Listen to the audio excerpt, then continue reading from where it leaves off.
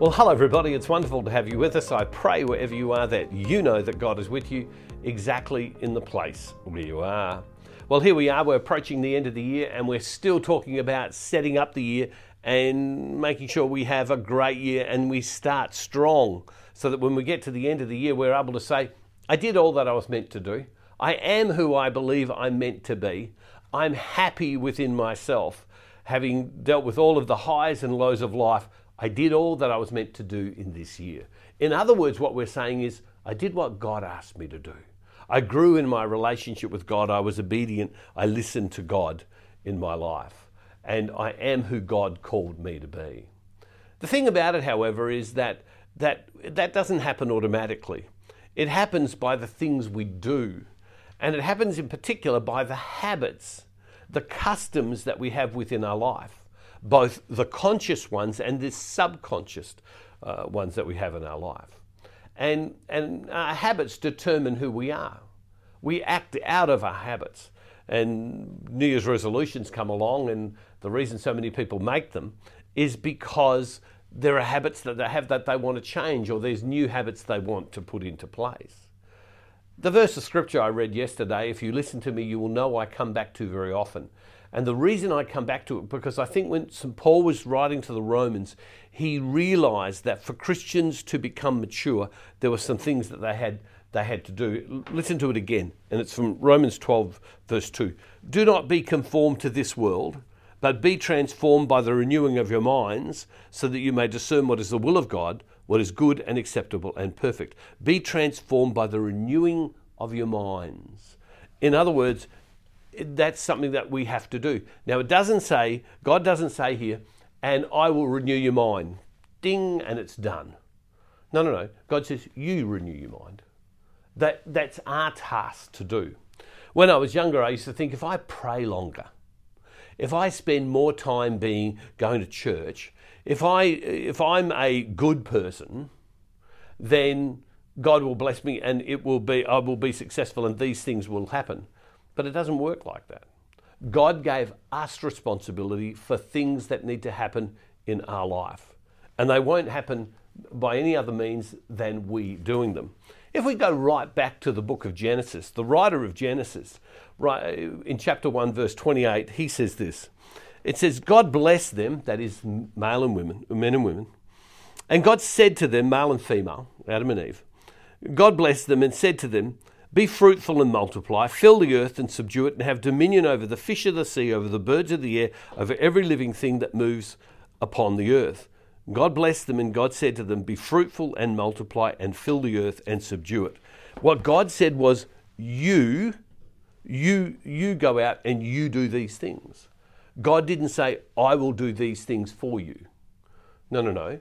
If we remember, the scripture says, is the promise of the scriptures is God saying, I'll be with you. I'm going to be with you. Nowhere does it say in the scriptures that God is saying, and I will do it for you.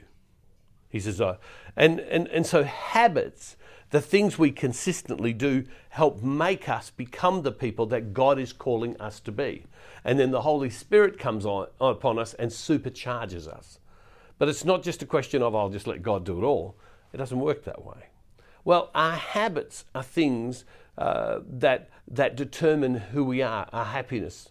And remember, there's habits that we do that we're conscious of, and there are the subconscious habits.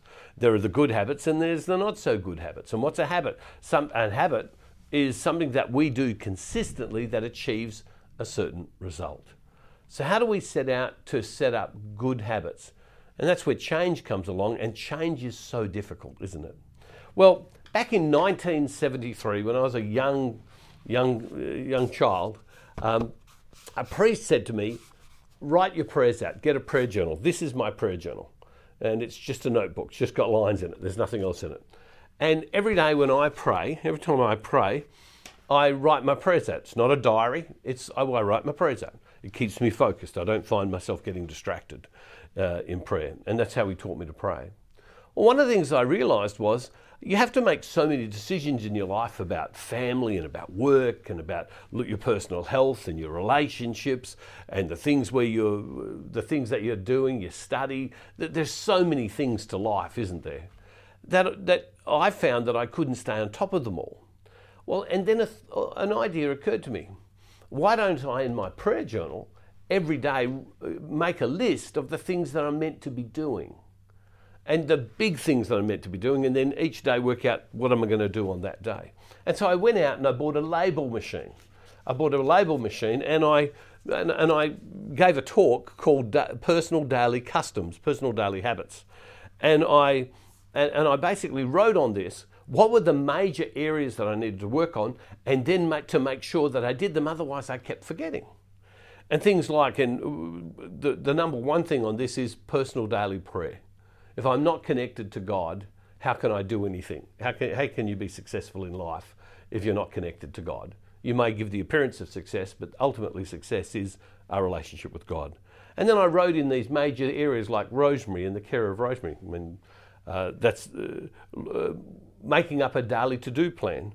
Things like scripture studies that I want to, or reading I want to do. Making sure, things like exercise, things like spending time with friends, things like making sure I do a little bit of tidying up or work around our home all the time that needs to be done. Caring for different people that I want to care for. And I wrote down the major areas of my life, and every day I see the list. Every day I look at the list and I can see these are the major areas. Now the specifics of them I work out in my to-do list. And because I have a major list, I'm able to achieve far more. Here's the reflection for today. Do you have a system, a way that the big areas of your life, the big things that you believe God has spoken to you about, that you are able to check on those things? I do it within seconds. It's not like a burden. It's not like a big test. It's nothing. It's just like, okay, they're the things that are the major areas of my life I need to work at. Am I doing those things? And then I work them out in my little to-do list. Now you can do it in a different way. Rosemary doesn't do this. She has a different system that she uses. What's your system to making sure that the habits that you set up in your life will cause you to get to December 31 and say, that's the man, that's the woman I want to be? See, we become what we do, not what we hope to do. You know, you never become who you hope to become. You only become what you do. So if we need to change our thinking, what are the things we need to do to change that? If we want to be able to judge what is God's will, what's good, pleasing and perfect, we have to change ourselves to remember to do the things that will help us achieve those things. God's not going to do it for us, but God is certainly going to aid us. God's not going to do it for us, but He will send the Holy Spirit. God's not going to do it for us, but He will stand beside us, strengthening us, picking us up when we fall down. What's your system for change in 2023? Because you need a system. Otherwise, you just get to the end of the year and you do the same thing. So for me, I get my prayer journal, I get a label, I stick it on there every day. I look at it when I'm praying and I go, they're the major things that I need to do. And I've got a balanced thing of looking after family, friends, work, study, all the things that I need to be able to do, recreation. And it's amazing how it has blessed me. And I'm so grateful for the people that have taught me along the way. Loving Father, I thank you today that you call us to be different because you call us to be your sons and daughters in relationship with you. May we build upon you. And Father, we make this prayer in the name of Jesus through the power of your Holy Spirit. Amen.